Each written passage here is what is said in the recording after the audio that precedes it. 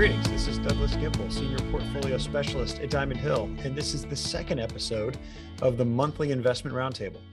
This podcast brings together various investment professionals here at Diamond Hill to discuss relevant and timely topics spanning domestic, international, and fixed income markets. On today's episode, I'm joined by Chris Peel, Hirsch Achara, and Blake Haxton. Chris Peel has been with Diamond Hill since 2017, works as a research analyst for the international team. Chris attended the University of North Carolina, Wilmington, and received his master's degree from the University of Wisconsin.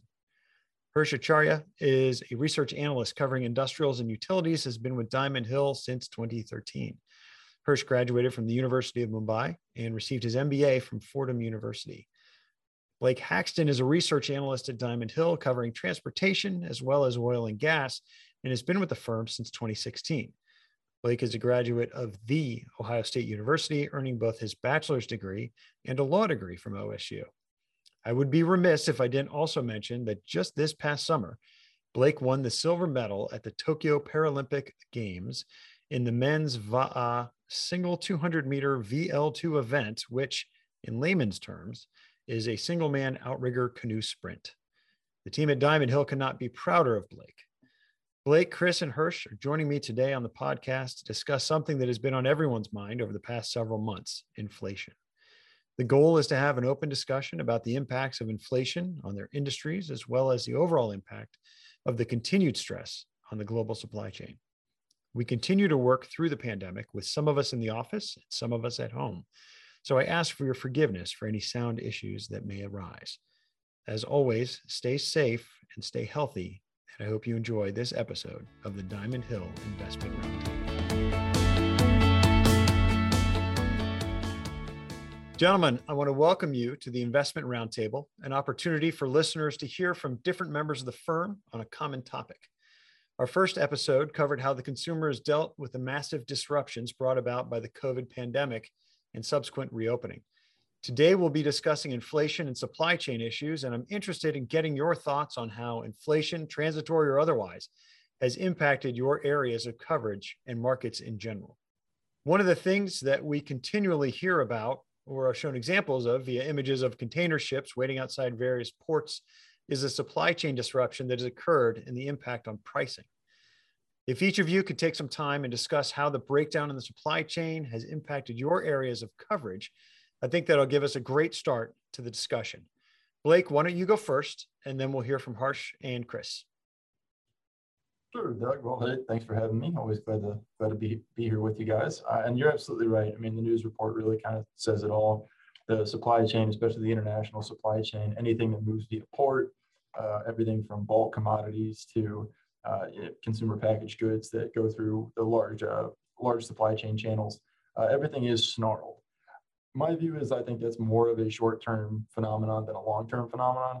I think a lot has been made of maybe there's a geopolitical risk, there's regulatory risk, but historically, I think if you take the industries and break them down sort of, let's say transportation mode by mode, be it rail, be it water, be it truck, there are certainly some short-run headwinds, no question, labor, capacity type things, but I think we're already seeing some efforts to alleviate that. So in the long run, I think the supply chain will continue to run pretty hot. I think there's going to be a lot of volume. I don't know that is transitory. I think the delays that we're seeing with it, though, I think will probably take a few quarters at the very least to work out. But in the long run, I'm more optimistic that'll be we'll be able to invest and grow into that. Yeah, I can go next. Thanks, Doug. Yeah, for having me on back on the podcast. One of the things in the consumer and tech space, which is where I've been spending most of my time lately, is I think one of the biggest things is, we've seen this for years now that companies have been investing towards, a global supply chain. And really, I think a lot of that has to do with the cost savings. But for decades, companies have been moving in a direction to, outsource pieces of the global supply chain and parts of their process. And then, here we are, fast forward a few years to today, and everything's so connected, and we can see how that, could work well. A global and interconnected supply chain works really well when things are good. But then, in a time of disruption like today, it only takes, one piece of that supply chain to really break down and cause, inflationary costs across, the global system. And so I think we're seeing a little bit of that today. And the inflation kind of, it tends to move just past the part itself, the specific piece of the supply chain that's shut down itself. And I can give a quick example of that. Is one of the companies we own in the international portfolio is called Assa Abloy.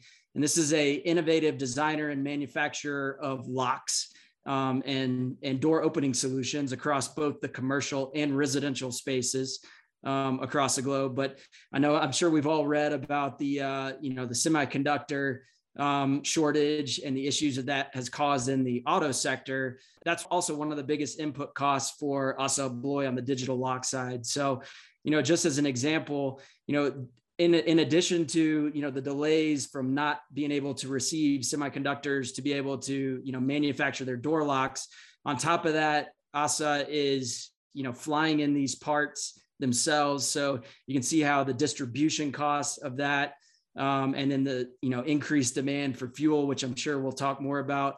But so, that also lends itself to pressure on those two. And then finally, on top of that, lead times have been, shrunk down from 6 months during normal times to now about 6 weeks. So by the time Assa does, in fact, receive the part, it's last minute. So they've got to run overtime, and, that can be really expensive on the labor front, to try to get and meet demand and keep their process on time. So you can see how just, one piece of the supply chain breaking down with semiconductors can kind of lead to an inflationary cost environment across, the entire operation. And so I think we're starting to see a little bit of that right now. And again, I think that's just from years and years of, investing towards a global connected supply chain. But, what's interesting is that, we saw, some companies move away from that a little bit, especially some that were in the UK during Brexit. And then also with the China-US trade wars, we've seen some companies start to kind of pull back from that. Even though the costs are a little bit more expensive to kind of take more control of your supply chain. Some companies are starting to realize that, there's a lot of value in having that control at the same time. So we don't, you don't end up getting into a situation like we're currently facing. So it's interesting. We'll see how many companies kind of move in this direction as we head out of this pandemic. But it's certainly a change that we've seen on the consumer and tech side recently. So thanks for having me. For diversified industrials, as the sector kind of suggests, all the end markets across the companies that we own are pretty different. And the impact of supply chain disruption and even inflation is felt quite differently across our holdings. So I was a little bit surprised by the dispersion that I saw in this quarter and some of the management commentary that I got.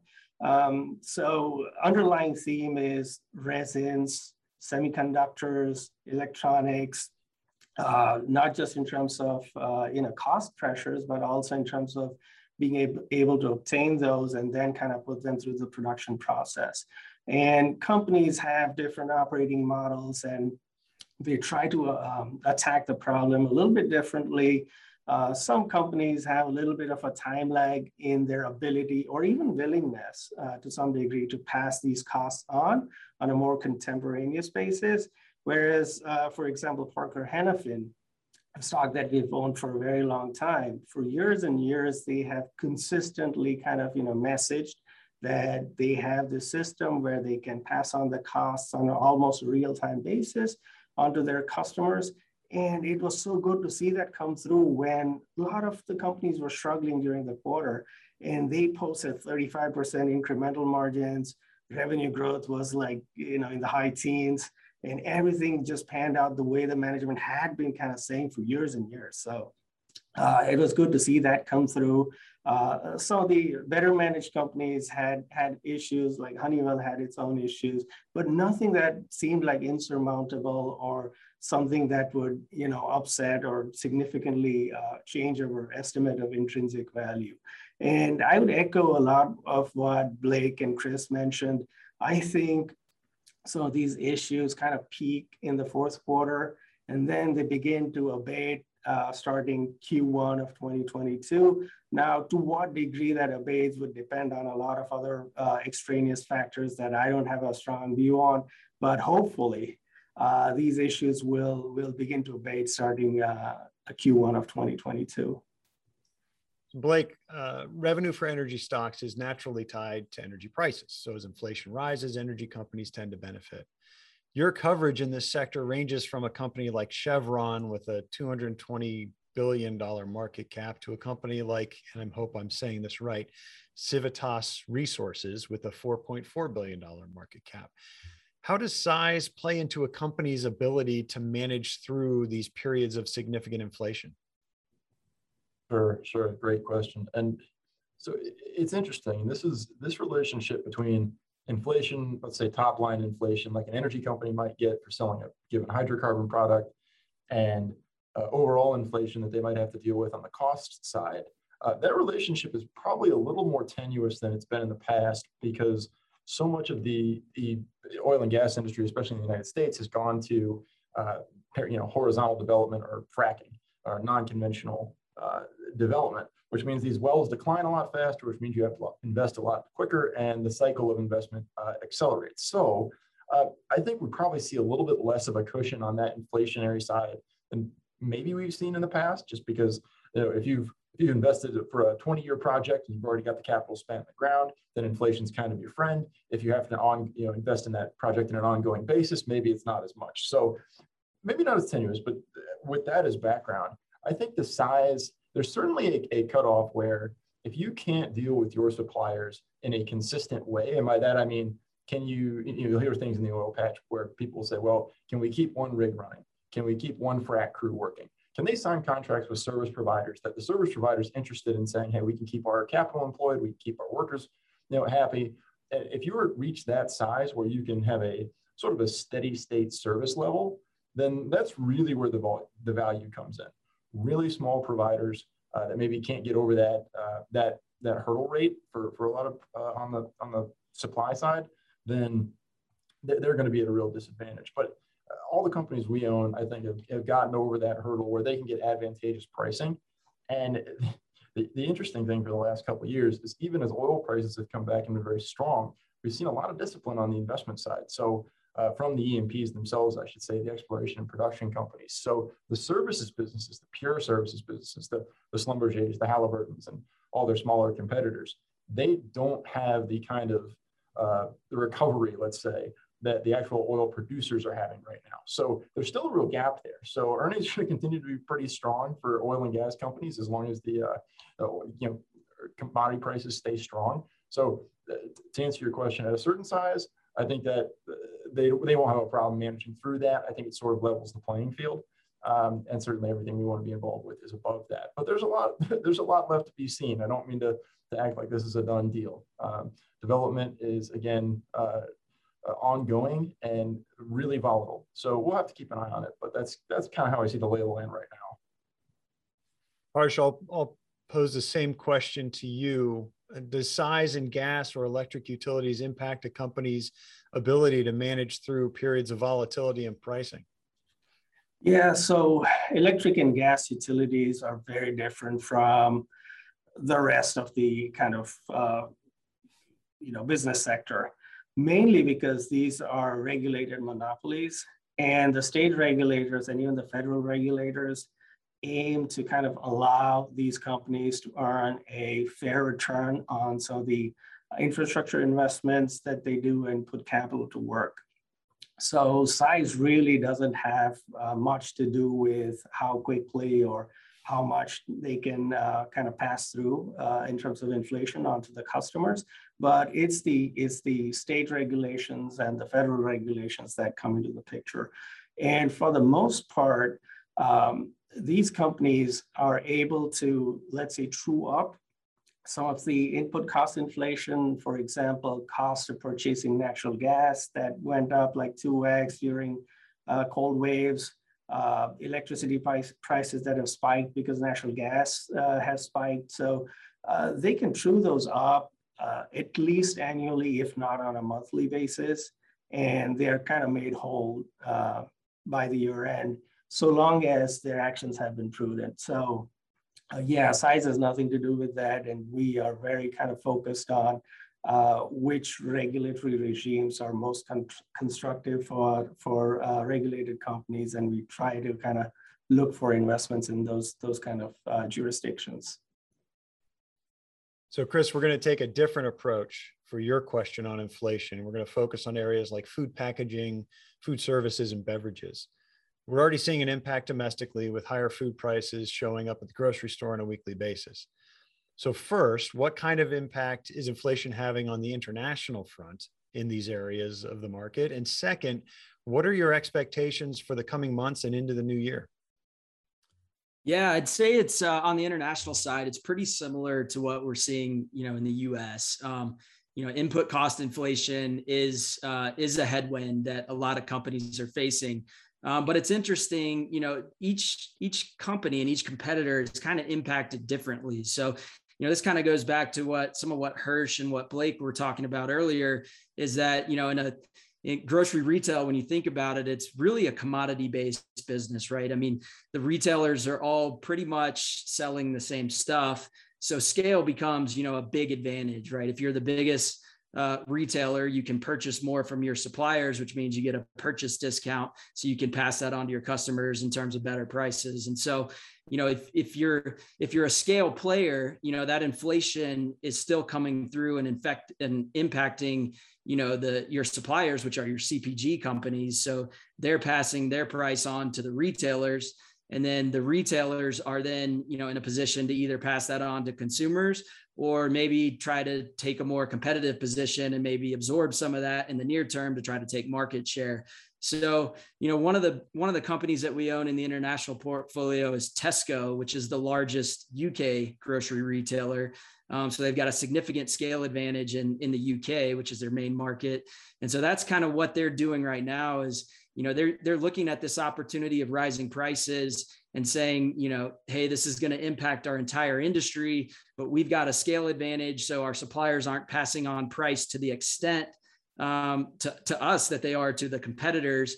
And so, they're taking this opportunity to kind of absorb a little bit of that. So when you walk into the store as a consumer, you're not really feeling too much inflation. It's still there, but maybe, not to the extent of some of the competitors. So, it's really a strong competitive position to be in as the at scale player, to kind of have that type of flexibility to really, to absorb that cost and take market share if need be.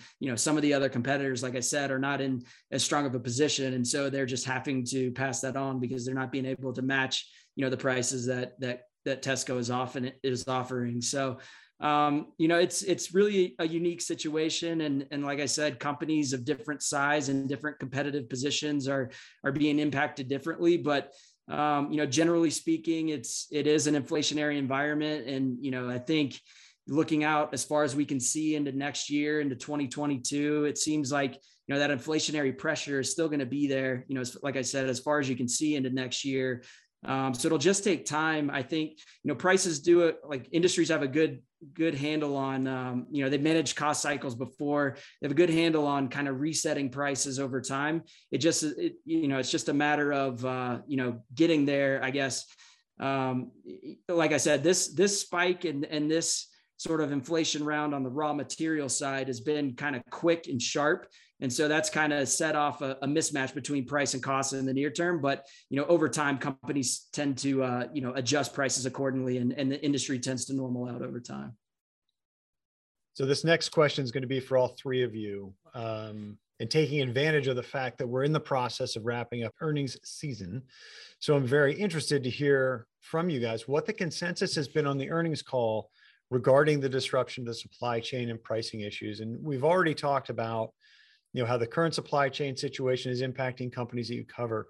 Now I'm interested in hearing how CEOs, CFOs, and others have been discussing the situation and the potential resolution on their calls. So Hirsch, let's start with you, and then we'll go to Blake and then to Chris. Yeah, so in terms of consensus, there are a few points that the management teams have mentioned on the conference calls. I think the first one that comes to mind is dual sourcing.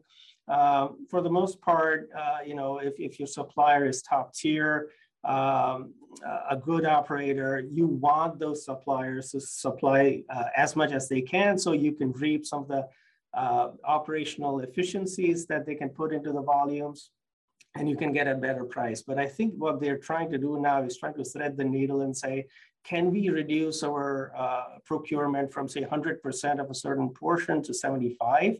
We still reap a lot of benefits of operating leverage that the supplier can pass us on to. And then we move, let's say, 25% to somebody else. So there's a little bit of price competition as well. And we have a little bit of, resiliency against a supply shock of sorts.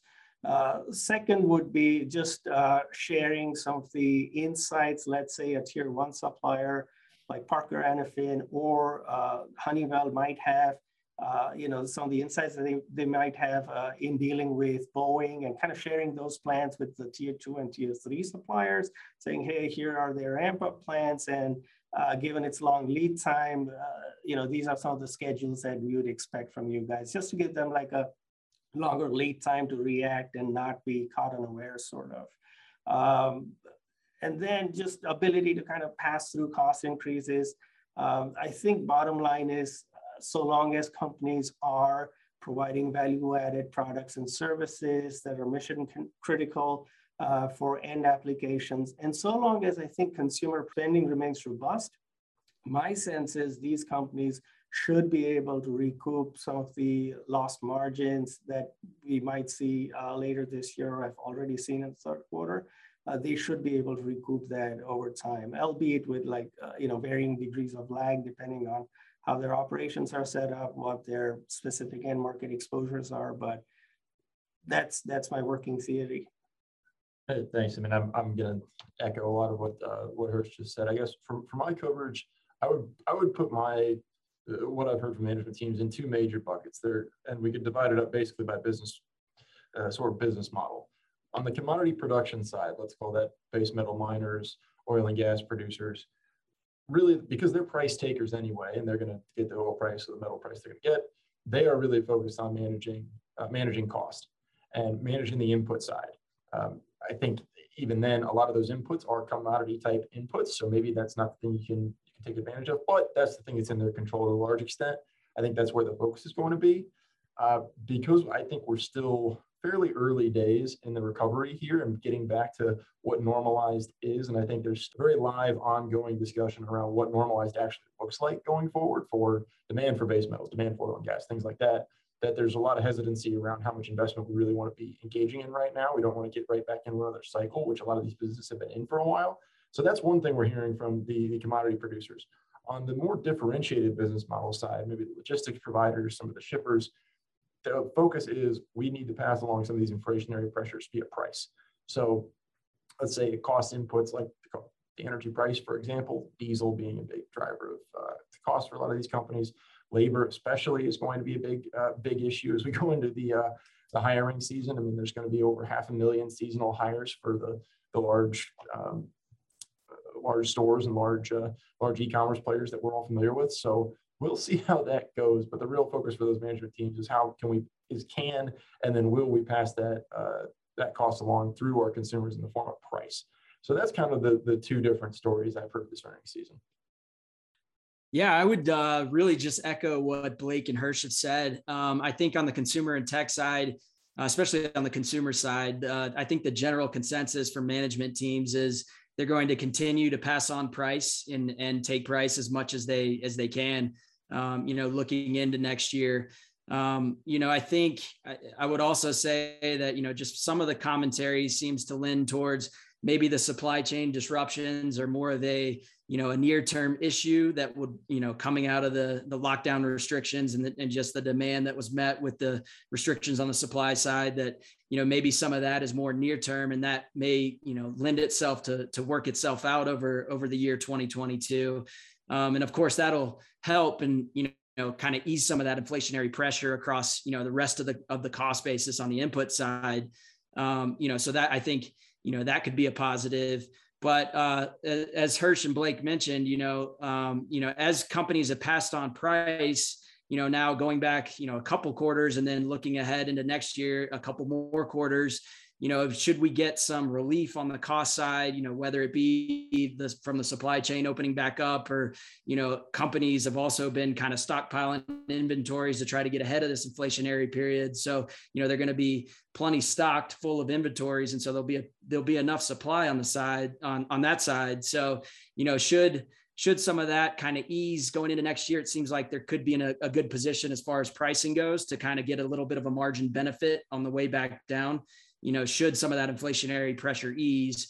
But if not, then it sounds like, the plan for at least the next 12 months or so is to kind of keep taking price up, try to catch up on the cost side, and then hopefully things can kind of level out and kind of go from there. But, at least for the next few quarters and looking into next year, things, until kind of those things on the cost side start to normalize, it could have a little bit more margin pressure on the consumer side for the next couple of quarters, before things can kind of normal out. But that's kind of the view so far for management teams looking ahead. Blake, you cover quite a few airlines, including names like Alaska Air Group, Allegiant Travel. And while travel activity has recovered since the early dark days of the pandemic, we're still significantly behind pre-pandemic levels, with the concern that business travel in particular has a long way to go. What's your outlook for the airline industry in general in the face of rising prices, staffing shortages, and the impact of energy inflation on the business model? Yeah, a lot there. So let me try and break it apart. So first, totally agree. I think you're on the right track with the demand recovery at a very high level. We've seen, especially domestic in the United States, leisure, family, we call it visiting, friends and relations traffic. That's really come back pretty strongly. I think that will stay with it. Of course, I think there's probably more to come. There's still clearly some people who aren't comfortable being in a plane yet. So the recovery is ongoing, but so far so good. The corporate side is really the question mark. I think everyone kind of feels, as do I, that there will be a recovery. We don't think that everyone's going to be on Zoom forever, so to speak. But for some of these really business-focused airlines, think of the legacy carriers, your Americans, Deltas, Uniteds, their margins really are contingent on keeping utilization every bit as high as it's been. And by that, I just mean the percentage of the plane that's full and the ticket price they can usually get from a corporate traveler who maybe has to book a little closer to the departure date, things like that. So let's say we see a 75, 80, maybe even a 90% recovery in corporate travel. That still makes a pretty big dent, given the operating leverage the airlines have on their ultimate profitability.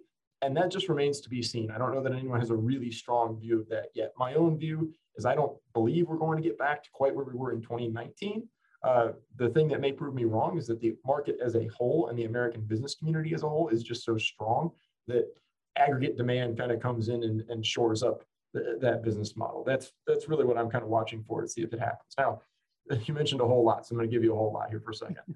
On the cost side, let's break it down into three different pieces. There's the CapEx side, which is really planes and maintenance. There's the labor side, and then there's the fuel side, the energy side. All three of those have independent drivers. We'll start with the planes. The aircraft market, especially for leased planes or the aircraft lending market, has really recovered very strongly. You can get a very low rate to borrow and fly a plane right now, especially in North America. Some international planes have not, international carriers, have not recovered yet. So right now, the cost of planes is still relatively low. It's been fairly easy to raise financing for a lot of these aircraft. So we haven't seen too much inflation on that side. Although as we look out 5 to 10 years, and we look at global growth, we look at supply chain, the overall supply chain for new aircraft, I am more concerned that we're going to see more cost inflation coming through there, but I do think it's a longer term issue. This is something that Hirsch, covering Diversified Industrials, and I have gone back and forth about over the years, and I really have gotten a lot of value at his closer view there. On the labor side, this is a big issue. And I think this might be a bigger issue, frankly, than the market appreciates, particularly for pilots. We've been growing even at the rule of thumb. A lot of the carriers will tell you is that GDP plus 2 is sort of the amount in percentage terms, the amount of mileage they can grow per year and still maintain their ticket prices. That's a debatable number, but it's not bad for the back of the envelope. If you pencil that into the pilot population right now in North America, we're going to run out of pilots pretty quickly. We're talking the next few years. And pilots are not easy to train. It's a very expensive process. It's not open to typical student loan provisions, so it's very difficult. and you need 1,500 hours. That was a relatively recent rule. Now, coming out of 08, 09, and even the wars in the Middle East, you had a higher pipeline coming out of the military, so that helped. But for about the last decade, being a pilot has not been all that attractive of a profession, which is just how it's perceived as being cyclical and not that lucrative, and on it goes. Well, that's really created this sort of a pothole here we've hit in the labor pool, where most of the American pilot pool is in that 50 to 65 range, and retirement's mandatory at 65. So to get 1,500 hours in control of an aircraft to be able to fly commercial, which is the requirement, we need to see some more training, and we need to see it pretty quickly. This could be an ongoing issue for quite some time.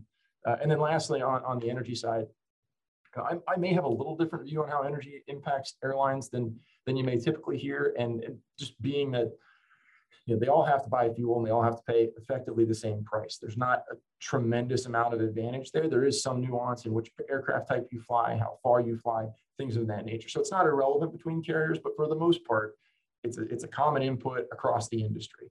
So what we see is when prices are low, the industry tends to grow more. They tend to be profitable, at least for a while. Sometimes they grow too much and they give away the economics. But right now, we do see some aggregate demand constriction, let's say. When you start trying to pass through prices at $70, $75, $80 a barrel, and the impact that has on jet fuel, the airline's overall ability to pass that cost through, those marginal economics do tend to deteriorate. Anything below, and again, this is a debatable number, but anything below $60 a barrel and the flow through impact on jet fuel, I don't think it has too much of an impact on ticket price, such that you're going to see decremental demand.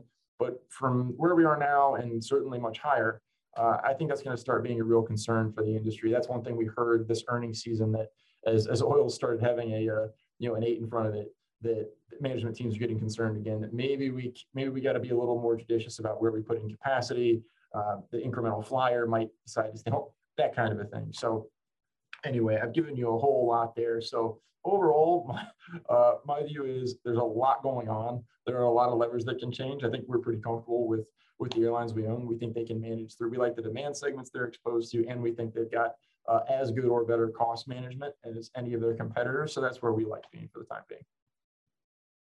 Well, Blake, Hirsch, and Chris, I want to thank you guys for joining me today for what's been a very insightful conversation. I really appreciate your time and hope you guys will be back on the podcast again at a future date. Thanks for having us. Thanks, Doug.